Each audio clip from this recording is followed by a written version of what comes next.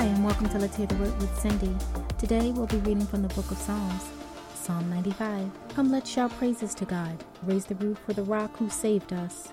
Let's march into his presence, singing praises, lifting the rafters with our hymns.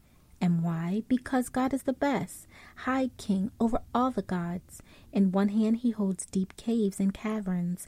In the other hand he grasps the high mountains. He made ocean, he owns it.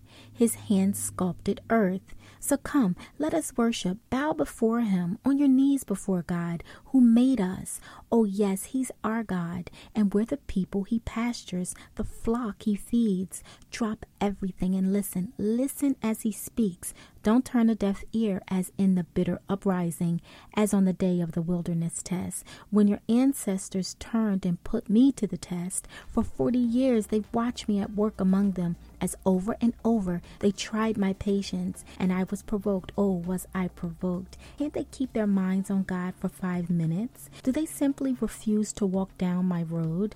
Exasperated, I exploded. They'll never get where they're headed, never be able to sit down and rest. I want to thank you for listening today.